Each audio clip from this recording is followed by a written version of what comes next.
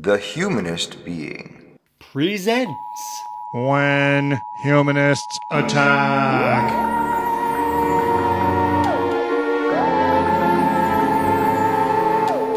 Roger Kimmel Smith here for When Humanists Attack, striving to make humanist interventions in the cultural theater of world entertainment war.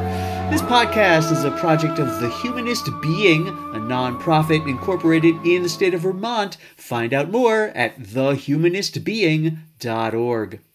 On this episode of When Humanists Attack, what makes us human? I mean, what makes us humanist is one thing. We're not subscribing to the Western religions. We favor a secular look at the meaning of life and humanity. But what is being human all about? What makes us human? Vincent Downing, what do you think on that question? I'm going to have to say, for me, it comes down to self-consciousness. In other words, there is something that it is like to be not only me, but that there is something that it is like to be me as a human being that is distinct from a jaguar. And I'm willing to concede as soon as poked that that is a variable thing. Like, was my loved one who succumbed to Alzheimer's and had no verbal skills left, was she still a human being? I would say yes. But there's a lot to be argued about there. That's my best answer right now. I love it. It is a doozy of a question, isn't it? And I'm not going to try to answer it myself. Instead, I want to introduce our guest from whom I'm borrowing the question. Thank you, Vincent. Thinker, writer, scholar Uriel Abulof teaches poli-sci, government, and international affairs at prestigious universities including Tel Aviv University in his home country of Israel, Princeton University, where he's a fellow at the Woodrow Wilson School, and Cornell University, where I caught up with him during the summer of 2022 while he was teaching an interdisciplinary course called What Makes Us Human? An Existential Journey Amidst Crises. He's taught the same material in online ed under the name Human Odyssey to Political Existentialism, or HOPE. His books include The Mortality and Morality of Nations and Living on the Edge, The Existential Uncertainty of Zionism. So, Uriel Abulof, welcome to the program. Thank you so much for inviting me. Thank you very much for being here. Well, so why don't we start just by telling us what we should know about how you got on the path to becoming a thinker and contemplating humanity and big concepts like that. What a big question. How did it start? I don't know. I guess that maybe it started by me being lonely. As a boy, I think that my friends were mostly books. And in the books, I found adventures, ideas, emotions, and sort of whirlwind of consciousness. And I guess that I was trying to better understand myself and everyone around me. But it took some time, took decades for me to realize that there was a sort of thread going throughout my reading, writing, thinking, feeling, which is in one way or another about what makes us human. I mean, it's such a big topic, and you have many other interests that you have written about and studied about. But it seems like now, at this point in your career, it has gone back to what seems like the original question about being human. I think it was always there. I think it doesn't matter what aspect I touch upon. It's somehow all tied up to that big quandary of who we are, of what we are. That has been there all along. I think I have a sort of almost instinctive aversion to think of us as just puppets, in a sense. I think that sometimes in the social sciences, we tend to see people as puppets. You know, we are being pushed and pulled of whatever forces we believe are organizing the thing. Exactly, whatever that might be. So you might believe, for example, that your actions are governed by the selfish gene, right? Mm-hmm. You are born in a certain way, it's in your DNA, and you are effectively a slave of that inherited that you carry with you. And look, to a large extent, this is absolutely the case. We do have DNA in us, obviously. There is an element of the selfish gene in virtually all organisms. But there is more to human than just that. And I think that this is what I seek, the human edge, that thing that sets us apart and potentially can bring us together. Things that set us apart and bring us together. This is kind of one of the lines you use to overarch your project. And of course, also, the first thing I saw by you was your blog by the name Sapienism. Right. Could you give us a quick gloss on how you define or use this wonderful term? So the subtitle reads, Living Up to Our Humanity. If you think about the ways that we can realize our humanity, right? What does it mean to realize our humanity? So one facet is what we mentioned before, right? Realizing in terms of understanding, going back to the question of how are we uniquely human, right? These distinctive features. That's basically grasping at, but also realizing in terms of fulfilling our potential. Mm-hmm. So there is something about that gift, and it doesn't matter what we think about the origins of the gift. It can be divine, as some people believe, or it can be just happenance in the overall, maybe cosmic process of evolution. But we ended up having that thing. And I think that we should tap into that potential and just make the most out of it. And also, I think, in terms of the blog and other things that I'm doing, realizing our humanity also in the sense of realizing we're all in it together, right? And maybe this is partly driven by, my sense as a boy being a bit lonely with my own thoughts.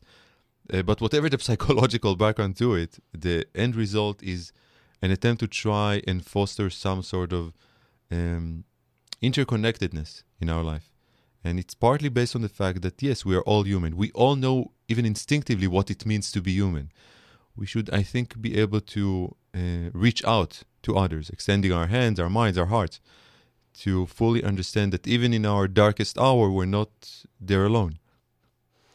I think it is a good way of opening, because it sounds like that what you're saying is that the whole intellectual project of finding a root or a source for human behavior has also always been for you something that ought to be a source of interconnection.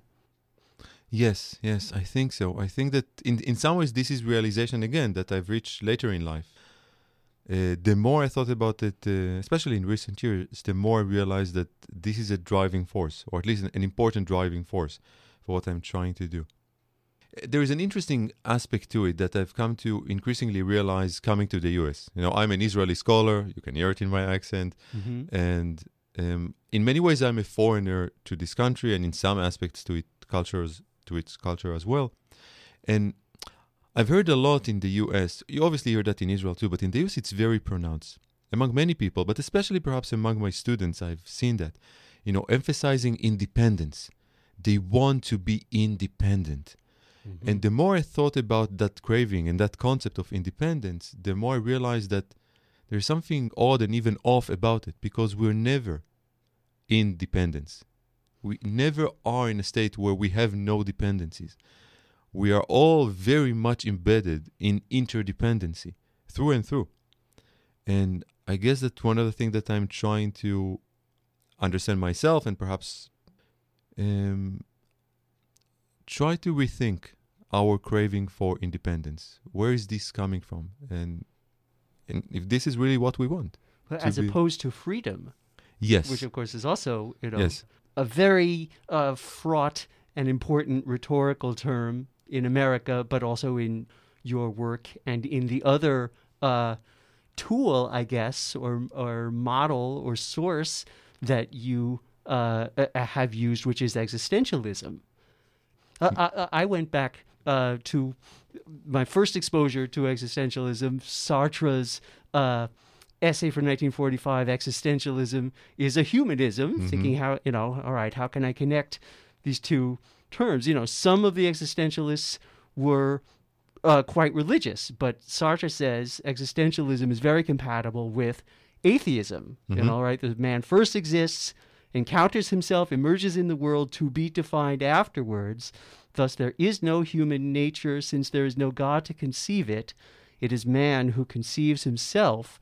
We are alone, without excuses, condemned to be free.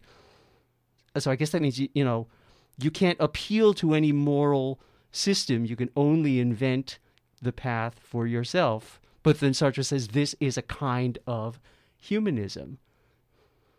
Right. Condemned to be free. Yeah. To try and embrace the full burden of that. I think it's remarkable. I have my sort of debates with Sartre on that, but I think he was right on point in terms of emphasizing the trouble that we're facing in some ways after what Nietzsche dubbed the death of God. And our constant search for meaning in what might be a meaningless universe. If God is dead, perhaps never was alive, but as Nietzsche said, we killed God, right? It wasn't an accident that killed God. It was human intention behind it. And that, of course, goes back to that notion of freedom and of choice. And I think that one of the important things that I'm trying at least to illustrate and to stress in my study is the difference that I'm making, and we can, deliberate that and maybe debate that, between liberty and freedom. I think that the two are very much apart, although we use them interchangeably, of course, often enough in discourse. This might be hard for a Yankee audience to hear, but go on. I know. And that is true also in France as well, right? You have liberté, and it is used for liberty and freedom as well. And so Sartre himself, of course, speaking and writing in French, was not making the distinction that I'm offering, but I think that some of our confusion is driven by not noticing the important distinction between the two. And I think it's also responsible for the fact that existentialism in many ways has fallen out of favor. We had the peak time, obviously, after the Second World War, with Sartre, Albert Camus, and others, obviously drawn on literature preceding them. Nietzsche is one of them, Kierkegaard, others. You can go back to the biblical Ecclesiastes if you want to have some of the more religious underpinning of that perception. But it has in many ways fallen out of favor. I think that during the pandemic we've seen a certain rise in the interest in existentialism, but we haven't seen a lot of fresh thoughts that are existentialist in that regard. We've seen more people returning back to the old literature, trying to either introduce it and to make sense of it. I think there is some deep insight there that we can tap into and maybe bring back to life and take a step or even a couple of steps further. And that's partly what I'm trying to do, also by distinguishing liberty and freedom. Well, what seems like the new wrinkle to me is to append it with the word political. Can you explain to me how, what's political existentialism? I understand the framework, as regards the individual facing the universe, but you're trying to apply the same concepts to group behavior, large groupings like nations. Does a nation's existence precede its essence? Like, what are you doing? An excellent question. Yeah. Wow. It's a lot. Okay, so one way to look at it, to tap back to that distinction between liberty and freedom, which might illustrate the point. The way I see it, the key political questions that we have been engaging in one way or another, is the question of liberty. And I'll try to explain. Isaiah Berlin, a famous British philosopher, said in a very famous essay that we have basically positive and negative liberty. And he distinguished between the two, saying that positive liberty is about who controls things. Negative liberty is by asking, what do you control? Okay? And there is a voluminous literature on exactly that distinction. What I think some people have missed is that in one way or another, basically Isaiah Berlin also equated liberty with control. Basically, the question of control is the question of liberty, is who controls what? This is what you ask when you ask questions of liberty. Who controls what? And some political ideology, some political system would like the individual, the authoritarian leader, to control everything. Some other political systems and ideologies would allow the people to control more, right? So there is a lot of political debates on who controls what. But one way or another, when we think about politics, we think about control and thus think about liberty. Because we ultimately see politics as a battle for power, a struggle for power in the public sphere. And power is basically control. Power is control over people. So all of that, when we think about politics, is deeply entwined with liberty as control. Now, what I'm suggesting is that politics is not just about that. Because if politics is just about that, then political scientists like myself should be just as well studying, a pack of wolves. Non-human animals are struggling over power, over control too, right? There's nothing distinctively human about the struggle over power, about who controls what. This is what organisms everywhere are doing. So why wouldn't... Not just in Orwell novels. Exactly. So why wouldn't us political scientists study those animals too? Because I think, beyond the obvious, is that we sense that there is something different about us. But I don't think that we study that deep enough. And the thing, I think, that stands at the heart of what makes us human is freedom, reflection, choice, acting upon it, taking responsibility for it. But really at the heart of it is the element of choice. So freedom is a choice. But here is the catch. The word in my mind is agency. Does that fit in? Agency, which couple choice with a sense of capacity to put it forth, right? To make a change. Now, here is the interesting element, or at least one of the interesting elements. My liberty is up to you. In many ways, my capacity to control this, that, or whatever is up to other people. It is negotiated. Coercion, for example, is something that you can use in order to curtail my liberties, my control, right? Freedom is a different thing. Freedom is entirely up to me. It's in the studio, us discussing, right? At this moment, you can just tell me, you know what, this is too boring. I'm ending the conversation right now. This is your choice. But we are interdependent in that respect. Entirely, right? And I can do the same. I can say, okay, enough is enough. Goodbye. I'm not going to do it. But once I become aware of that through the unique human faculty of imagination, then I have exercised a choice. Okay, now I'm choosing to stay here in the studio talking with you. Okay? But often enough, so often in life, we tell ourselves that there is no choice. We tell ourselves, I must instead of I choose. We tell ourselves, I cannot instead of I refuse. This is the sort of stuff that we see again and again in our personal life and in our political life. We often enough commit the most heinous crimes against humanity on a daily basis by depriving from ourselves our unique human capacity to make a choice. Now, why is that deeply political? Think about where I'm coming from, in Israel, right? We had a host of violent interactions with our neighbors and within. Often enough, wars were described as wars of no choice. We are now starting a war of no choice. We have no choice but to or engaging a war of no choice. I see. Bad faith, it has an allure that is very hard to withstand. Because once you're saying to people, you have no choice but, there it is. Of course you have to do it. There is no choice.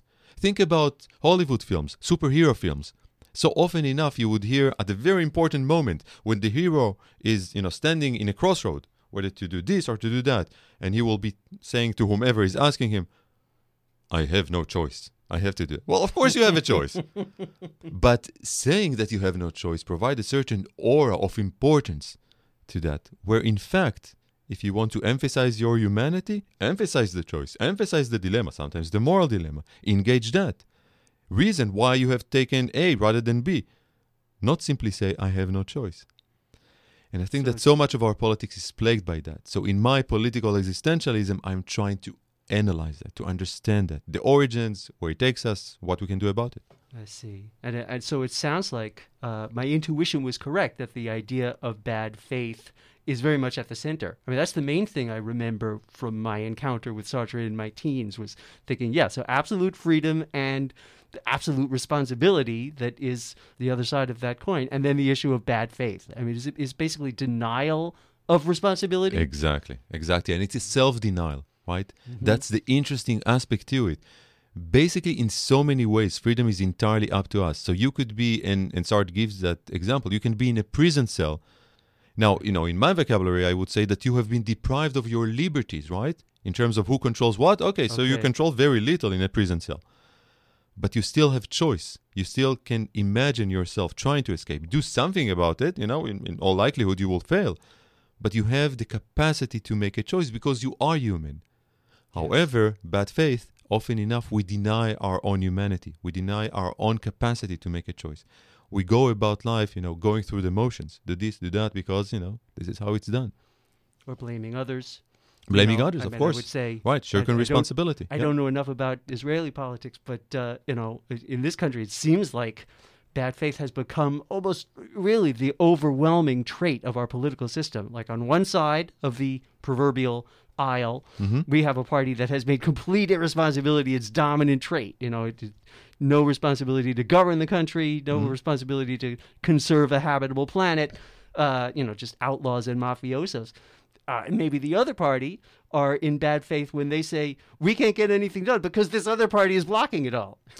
Shirking responsibility, blaming the other. It's very much part of that. And I would go a step further and say that we sometimes within both camps, right, both the conservative and the liberals, are doing certain things because this is how it's done, because this is how our peers judge us, because this is our milieu, this is our bubble. It feels righteous to do certain things, but it blocks our mind from the possibility to see that, in fact, we do face daily dilemmas. On a moment-to-moment basis, we have potential dilemmas if we only care to embrace them. But freedom is a heavy burden. It's a heavy burden for all of us. The other way of conceiving freedom is as creativity and, ability to innovate, to think outside boxes. Yeah, absolutely. I think that one of the, and this is perhaps taking it a bit further into philosophy. Karl Jasper mentioned the concept of existence with a Z in order to make that sort of creative edge to it. And I, in my writing, speak occasionally on coexistence with Z again, but coexistence, right? The possibility to co-create something together. Again, trying to make the existentialist project not just about the solitary individual in the way that sometimes it is looked on, but an ongoing social project. It's also part of our really personal daily lives. When you think about love, right? Something that is important to all of us. When we think about happiness, when you think about hope, you don't have to speak specifically about politics in order to understand that existentialism can have social resonance, right? So what does love mean, for example, through an existentialist perspective? What does happiness mean through that perspective? And death, that are so important to us personally. I think we should think about them more through that lens that emphasizes our unique humanity. Okay, well, so it's such a broad and, kind of intimidating question on the one hand, but then, I suppose we all also are authorities on it experientially. And, I was very interested in how you design and guide the inquiry for your students. In the opening lecture of the online Hope course, Human Odyssey to Political Existentialism, you pose it this way. Some of the things you might think of right away as candidates for what makes us human are qualities we share with other animals, which makes sense. We know over 90% of our gene sequences are shared with other apes. Yep. While other qualities, say, formal logic, the highest mental capacities, are things that you could say we share with machines, neural networks, etc. Precisely. So, this is perhaps, it suggests an almost kind of Hegelian dialectic between, maybe carbon-based and silicon-based types of evolution. Is that your intention? And where do you stand, by the way, on this question of transhumanism or transcending our little meat sacks of bodies? Yeah, that's very interesting. And I think that one of the things that fascinates me most is to emphasize our uniqueness, but I think we are fascinated by the possibility that we're not. And I wonder why. one of, to a certain extent, you can say, my peers in Israel, Yuval Noah Harari, wrote a very famous book about the history of humanity. And he emphasized very clearly in that book the biological, not just origins of our humanity, but the way that, to a large extent, they still dictates what we do and how we act. Mm-hmm. And one of the things that I find fascinating in our fascination with this sort of account is that, to a certain extent, it allows us to, in some ways at least, again, shirk responsibility. Because if we are just animals, or if we are just machines, we don't have to care so much about the choices that we're making. We can just try to tap into what is, in the first case, natural, or in the second case, proves an illustration of high intelligence. Let's make it more concrete. How should we decide on climate change, for example, right? I mean, we humans have become agents in our own destruction. Mm-hmm. But how should we approach that? If it's all a matter of intelligence, maybe humans should not be the one deciding that, right? Maybe we should just build supercomputer with everything that we can offer in terms of computing power, and just allow the computer to decide for us.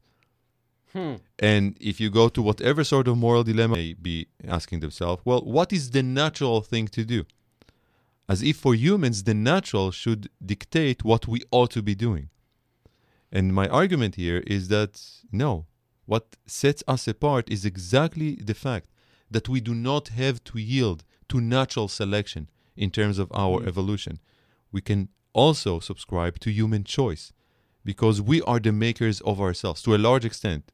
Yes, we cannot reinvent ourselves entirely, but we have the capacity to do what other non-humans animals cannot. And so, for me, this should be the emphasis. And in some ways, I would say this. Many people these days are afraid of machines becoming human-like. What terrifies me is the exact opposite, is humans becoming machine-like. And I think that we've seen ourselves again and again yielding to those aspects. To think of ourselves as just animals. This is just what we are. Or as simply machines. And even if we don't think that consciously, sometimes we yield to acting in such a way. Well, I guess I believe that a large part of what's important about being human is being an animal. Mm-hmm. And if the whole inquiry is based on identifying what we've got or what we do that no other animal's got or no other creature does, that could end up distorting the full picture, from just starting with the fundamental fact of being alive. It's not unique that we're alive, but it is fundamental. Yes, I absolutely agree. I think that a grave danger that lurks to my own project is forgetting that part of it. Right? Forgetting that we're also all of that, right? That we are also animals, that we share things with animals, and we share obviously things with machines as well. I guess that in my emphasis to try and emphasize human uniqueness, I'm trying somehow to balance or to rebalance. Right, it is a Hegelian setup. Yes. I mean, I imagine that the next step should be to try and reach a certain synthesis between the two, which is something that I'm trying as well. But definitely my heart is with our human uniqueness rather than with aspects that we share with animals. So when I study animal behavior, I care to see not just what we share with them, but also the sort of things that we do not. In my last one of our last classes that we have, I'm teaching a summer course here, we engage the question of death. Yeah. Mortality. So one very supposedly distinctive human characteristic is the fact that we are aware of our mortality. We know that we're going to die. As far as we know, animals do not have that awareness. So this is a candidate for what Uriel thinks makes us human. Yes, exactly. I think that, and this is universal, right? This is across our species. Kids at a certain age, usually at the age of 5 to 7, grasp that we are mortal. And sometimes they are deeply disturbed by that, sometimes not, but they do realize that we're going to die. Another related question that we discussed was the question of suicide. One of the things that sets humans apart is the fact that, while we are not choosing to be born, That's not for us, right? Someone else chose that for us. But we can choose to end our life. And the question becomes then, do animals have the same sort of capacity? Do animals commit suicide? And I think that from all the studies that I've looked into, the answer is probably no. So that's, again, another unique human feature. So yes, we do, like other animals, born without a choice, right? We are organisms. We are alive. This is, again, something that we share with animals. For example, we are afraid, like other animals are. We do not want to feel pain. No animals does, right? Especially mammals, where you can actually see the aspects of that very clearly, because many of them do have emotions. We know that now for sure.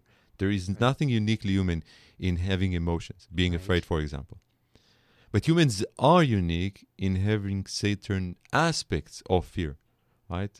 The way that we turn our fright, the visceral reaction, into anxiety. We can imagine certain things, even if they are not there, and become haunted by those anxieties.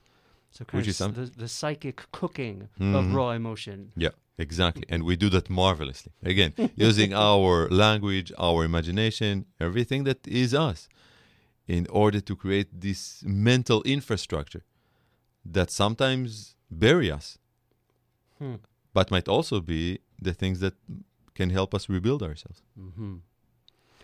Well, you titled a book, The Mortality and Morality of Nations, and my supposition is this is not just wordplay. You really do believe mortality and morality are closely related. So can you explain that? Yeah.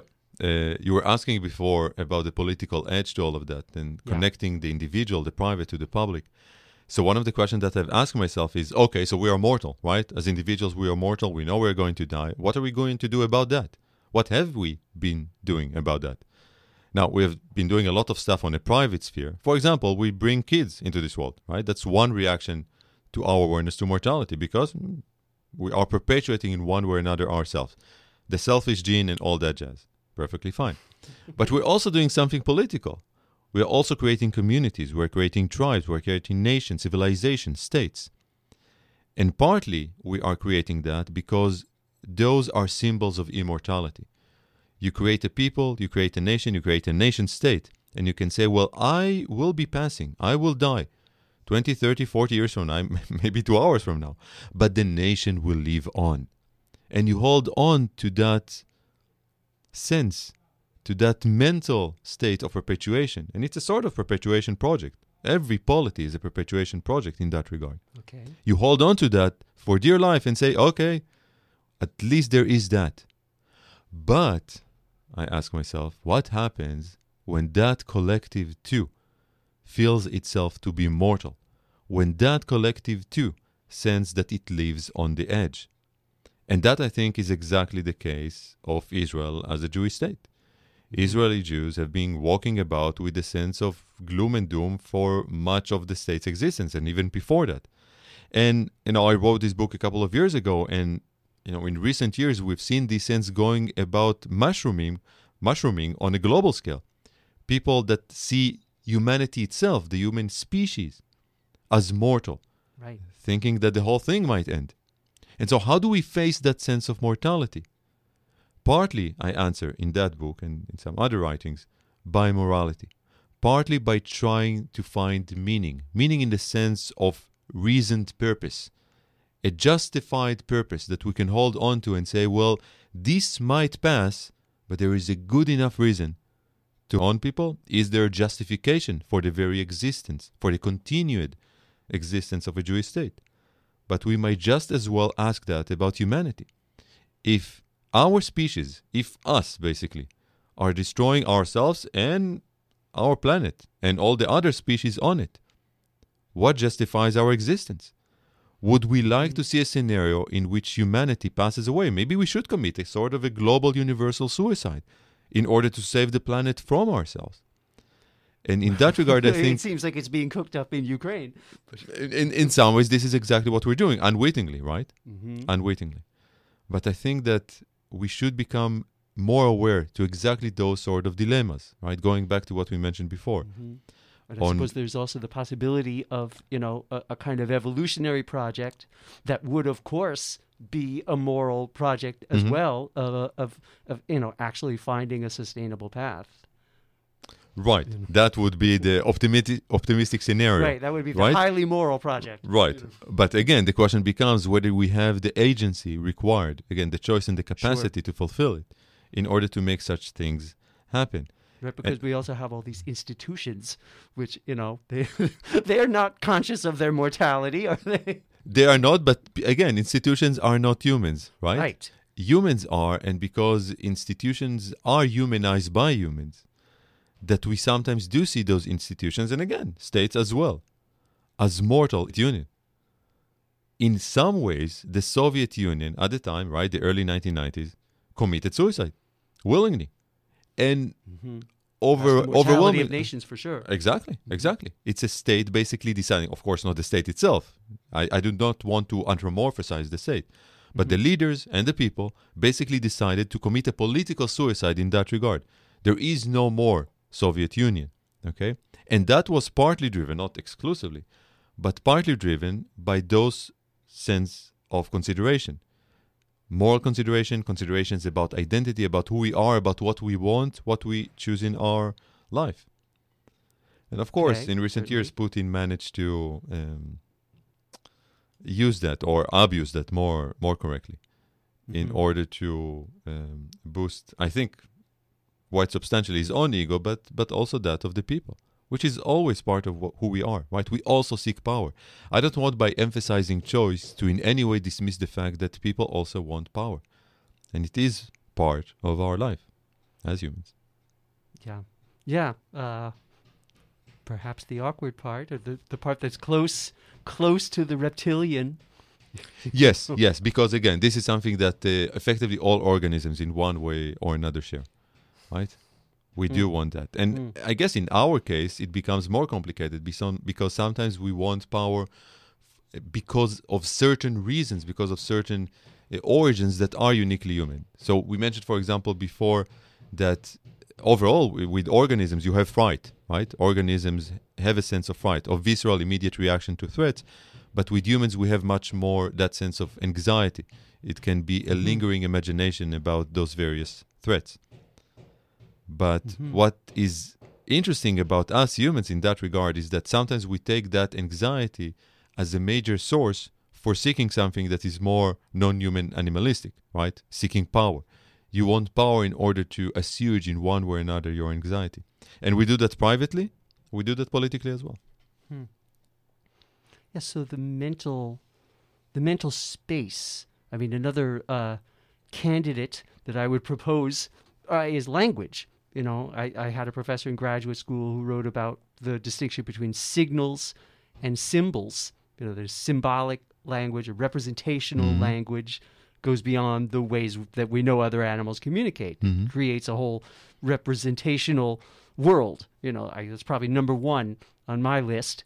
How do you see it? And speaking of representation, what about art? Yes, that's a wonderful aspect to it, right? So first of all, you're absolutely right? Symbolic language and the fact that it's really at the heart of culture. And then the question becomes, can animals share culture? Can animal create culture? And there's an ongoing debate among scholars to the extent that animals can create culture. I think that there are aspects of culture that animals are capable of, but humans definitely take it many steps further. And art is one of those manifestations. And it can be high art, and it could be popular culture. But in all of those elements, I see something that is not a part, as far as I'm concerned, from science. It's the way that we seek to better understand ourselves and the world. It's simply that science and art go about different ways to grasp that sense. Art, too, I think, often enough, is trying to tap into the human condition. And science, social sciences, the human sciences, I would say, should at least try to achieve that. Sometimes I feel like art is doing even a better work than us, scholar, in that endeavor. Sometimes just reading a book, a poem, watching a film, a TV show, whatever, you have a better understanding of human nature than you can with scholarly work. And I think we scholars should be rising up to that challenge. Well, it certainly has a freer sense of a freer canvas to paint on? It's a good question. To what extent, if we compare artists and scholars, do they feel that? Well, one question is the extent to which their menu is rich enough that they can choose whatever they want, but even more importantly, that they can create their own menu. Yeah. Who feels more limited in a sense, we can ask, artists or scholars? It's hard for me to answer that question, because I imagine that many artists too feel like there are certain patterns that in order to be successful, they perhaps should follow, certain networks that they should tap into. And you have that in academia as well, right? But so many of the revered artists we revere because we can recognize the way they broke. Exactly, the mold. Exactly. They broke out. Yes, exactly that. But that's obviously a risky endeavor. Mm-hmm. And it's a risky endeavor for artists. It's a risky endeavor for academics to do the extraordinary. It comes with a price, often enough. I'll go back to language because as I was thinking about it, it raised a question for me about how science fits into your inquiry. I mean, separate from the whole question of science being a thing that makes us human. That's not what I'm getting at here. I mean, I don't know the science, but you probably do. But isn't it true that the human brain evolved as language developed? Essentially, in concert. I mean, it gives me the idea that you could attempt not just to discern what traits are uniquely human, but just kind of thinking about it, but also look at when and how those traits appear in the evolutionary record. When we crossed over. Yeah, I wish we had answers to that. But as far as my research goes, I don't think that we do. We do not have concrete evidence that goes back, say, 100,000 years to the means of our evolution, right? The Homo sapiens is about 200 or perhaps 300,000 years old. Yeah. We do not have evidence that go back in time to allow us to understand where exactly this came about and when did we see the human mind co-evolving with language. For what we know, for now at least, is that the human brain, the brain of the Homo sapiens, emerged about that time. And language, for all we know, evolves much later. So there is some element of coevolution, but it hasn't appeared as substantial as what made us the Homo sapiens that we are. So we're basically drawing on a certain hardware that was already, in most senses, already there about 200,000 years ago, drawing on that hardware in order to develop the software that includes our unique capacity for language, right? Mm-hmm. And again, language is unique because while animals can communicate, language allows you an infinite possibilities in terms of combination. Right. Right? Language has that aspect of finite number of components that allows for infinite numbers of possibilities. That is the uniqueness of the human way of communication of language. But of course, then, what written language does, which is, I guess, a small subset of it, is, makes history possible. Yep.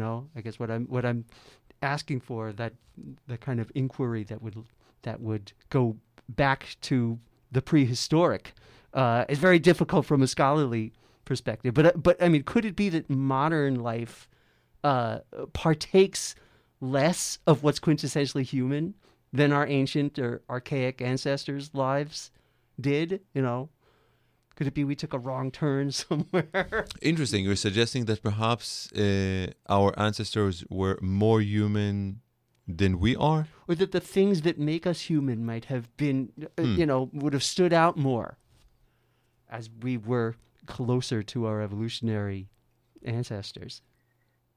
That's an interesting question. I wonder if that's the case. I guess one piece of evidence that would have been wonderful to have, and currently we don't have, is the sort of mental distinctiveness, right? Not the biological one, but mental distinctiveness between the Homo sapiens and other akin species, the Neanderthals, for example, right?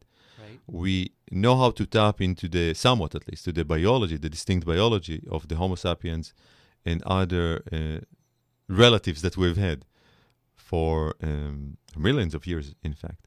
but we know very little about the mental distinctiveness. So can we say, for example, that the Neanderthals, and we're only speaking about 30,000 years or so, that we still had them around as, neighbors and sometimes perhaps our mates as well. We have evidence for that too. Could we say that they, for example, lack the mental skills for developing language, imagination, for making a choice, for knowing their own mortality? We probably know that they did know of their own mortality from certain burial sites. But so many important aspects of our humanity, we just don't know about other species having them. And I think these are wonderful mysteries. But in terms of the usefulness for your project, I suppose that in the light of such a limited evidentiary record, it's just as speculative as as armchair philosophizing would be. True enough, although I like those hypotheses. I think that they serve a wonderful function. First of all, in our own life, I think we should not limit our imagination. But also I think that science should be more open to the wildest hypotheses out there. Even on a cosmic scale. I mean, I would be the first to suggest, well, probably not the first to suggest, but I would readily suggest that there is potentially far more out there than we know. Well, I guess the closest I could come to a continuity from that is to go back. We briefly mentioned toward the beginning the issue of religions and deities. Yeah, there's something cosmic about that for sure. So most of the religions on the planet today that have a lot of followers are, not much more than a couple of millennia old. Perhaps some indigenous beliefs and practices maybe a little older, possibly a lot older. But so let me ask you how you incorporate religious behavior or the religious impulse into the study of what makes us human. Right. This is definitely one of the things that makes us human, right? Religion and in the monotheistic sense, belief in God. As I mentioned before, I'm agnostic, but I come from a religious family, right? My parents, some of my siblings are clearly religious. And it's interesting for me occasionally to note that sometimes it's almost easier for me to talk about this stuff with believers. Because for them, in one way or another, for many of them at least, the questions are still relevant. The questions that goes for the almost transcendental look on the human condition. So, yes. Whereas humanists are more resistant, you find? Contemporary, secular, and sometimes postmodern thinkers would look at the human condition with sometimes less of an interest. The sort of forces that I mentioned before that push and pull us, the people as puppets sort of paradigm, is very dominant, I think, today in the human sciences writ large, because they help us resolve a lot of issues, obviously. And I mentioned the selfish gene, but this is just one example, right? There is the example of determinants of various stripes. Of various stripes, exactly. The Homo economicus, we're just about cost-benefit calculations, right? And even people are trying to push against that are trying to emphasize the emotional part, behavioral economics, that do a lot of that stuff, which is perfectly fine. But of course, again, we share emotions with animals. And so the belief in the Homo psychologicus, right, that we're governed by our emotions. In all of those aspects, these are forces, again, beyond our control and our choice. And with religion, because you have God out there, God is supposedly that force. And for them, it was an ongoing quandary for many religious people. It was an ongoing quandary. Where is human freedom in all of that? Right? If God controls everything, right? Go back to the question of liberty. Who controls what? Right. So the often monotheistic answer to that is God. Everything. God controls everything. So what room does it leave for humans? Virtue of simplicity. Yeah, for sure. But what room is for free will in the religious context? And so I think it's fascinating to try and interact in that sort of conversation with people who hold fast to those beliefs. And I think that's one of the things that we do lack in our society is exactly that sort of dialogue. And, in contemporary American settings, I think we can see that about the recent ruling of the Supreme Court. Right? There are two very clear camps here. And there is almost, as far as I can see, again, as an outside observer in many ways, there is no actual conversation going on. There has been a failure of dialogue. Yes, and I think a willing one. I think that both liberals and conservatives, in so many ways, prefer to disengage, prefer to almost trap themselves in righteous cocoon. Because again, as I mentioned before, it helps us feel good about ourselves, and it helps us shirk responsibility. So I have a question about the whole sort of line of inquiry about what makes us human as regards existentialism. I mean, I wonder if you think I'm playing with words, or is there something to this? Is there a difference between trying to define what makes us human and trying to define an essence, as existentialism uses the word essence? Right. That's a wonderful question. So, one of the famous quotes by Sartre is that existence precedes essence. Right. And in the case of humans, we have to create our own sense of purpose. This is why for him, existence, in the sense of freedom, of choice, of creating ourselves, precedes essence, because you have no essence. But of course, in some ways, and this can be a critique vis-a-vis Sartre, in some essence, he's basically saying that freedom is the essence of humans. And, in some ways, it's almost like, are humans more like artichokes or onions? Right? Do they have a core or don't they have a core? Right? And I would like to think of humans as lacking that sort of core. It goes back to one of the most, I think, fascinating questions, authenticity. It used to be the case, and we know that, of course, from Greek mythology, that the big imperative was know thyself. Right? Okay. We should know ourselves. Know thyself. This is what the Oracle of Delphi was telling people. Know thyself. Nowadays, we say increasingly, more and more, be thyself. Be yourself. And sometimes in a sort of a new age vocabulary, almost love thyself. Right? We should love ourselves in order to handle various mental aspects of our life. But let's focus on a moment on that authentic imperative. Be thyself. What does it mean? Do you have a certain core inside that you were possibly born with, you had no control and choice over, and now you just have to tap into that, right? You have to know yourself, right? To know that core, basically. And then you have to be yourself. You have to live up to that core, whatever that core might be. It might be that your core is to be a musician. Okay, perfectly fine. So be yourself, meaning that you should be a musician. Well, I would think it's overcoming the negative liberty. Right, the obstacles on the way, right? Right, exactly. In order to make that happen. But of course, if you do not have that core, if you were not born or meant to be a musician, then what are you? What does it mean even to be yourself in a universe where you are not predetermined in one way or another to be something, that you are something? Creating yourself it can be exhilarating, but in some ways, for many people, also a very frightening prospect. Because it gives you a sense that perhaps there is nothing to hold on to. It gives you a sense that perhaps, and I don't know if it's a wonderful prospect or not, that perhaps there is no self to begin with.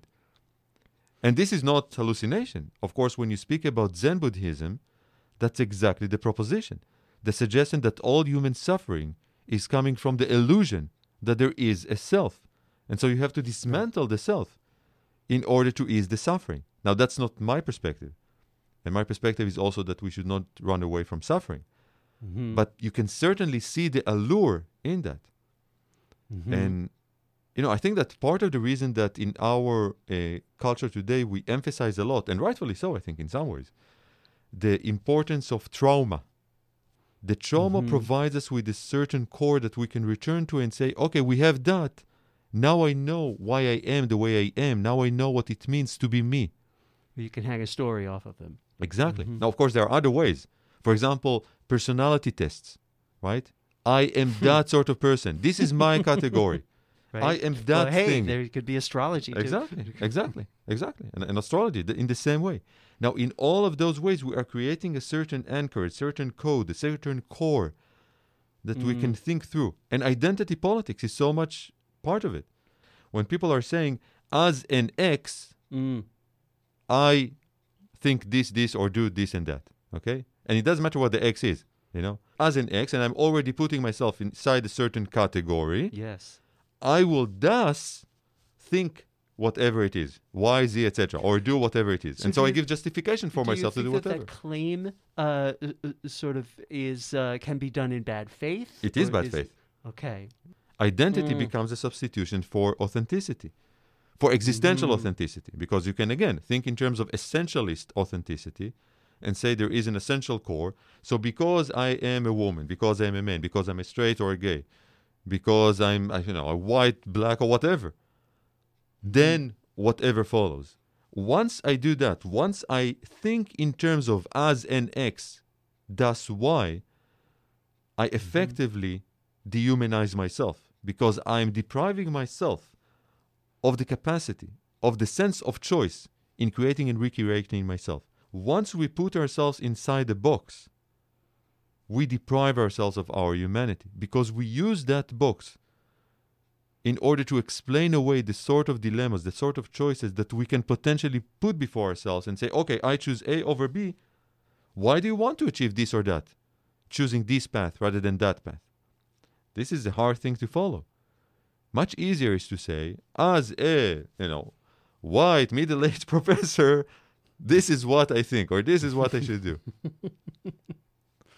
Well, I mean, this gets at what can we do in the here and now to become more fully human? I think the first step is exactly what we've been discussing. It's the exercise of imagination in a way that works towards emphasizing those aspects of it. And, it can be bright and it can be dark, right? So we spoke before about, happiness and hope and love. All of those aspects, too, are part and parcel of our humanity. So think, for example, to what extent when you love someone, you engage in free love. And I'm not talking specifically about the spirits of the 60s and the 70s in that regard, but to what extent do you feel that love is a sort of, in an almost political way of putting it, is a daily plebiscite, right? A daily referendum of two people co-choosing one another on a daily basis. To what extent do we do that? To what extent do we fully embrace truth rather than post-truth on our private life or political life, right? This is the sort of stuff that I want us to engage with. There is nothing that is not uniquely human in subscribing to certain traditional ways. This is perfectly fine. But be honest with yourself and your capacity to make a choice and say, okay, I can choose out of this tradition, but I want in. Why do I want in? And does this reason actually hold up to scrutiny by myself and others, instead of escaping to whatever sort of bad faith category you can? And bad faith can be fatalistic, it can be deterministic, it can be essentialistic, or you can simply say that everything is random, right? To simply water down the importance of choice. Right. So sort basically, of quasi-nihilism that I suppose existentialism has been accused of. Exactly. Nothing matters, right? And it's so tempting. I think that in many ways, and I've dealt a lot with hope and the politics of hope in my writing, and I think that in some ways, the opposite of hope is not so much despair, but cynicism. Yeah. That is very much entwined with nihilism. The sense that, nothing matters, everybody are all for themselves, all they care about in that regard is really power and their own power, often enough at the expense of others. I might as well do the same, and if not, just resign myself to that faith of myself and of humanity. Now, you know what? This is possibly true to a certain extent. But if not, and we continue to think like that, then what we are conducting is potentially a self-fulfilling prophecy. Sure. And that's a dangerous thing to do. I'm taking it in. I hear it. And it's a good note to end on. Uriel Abulof, thank you so much for sharing your wisdom. Thank you so much. Okay.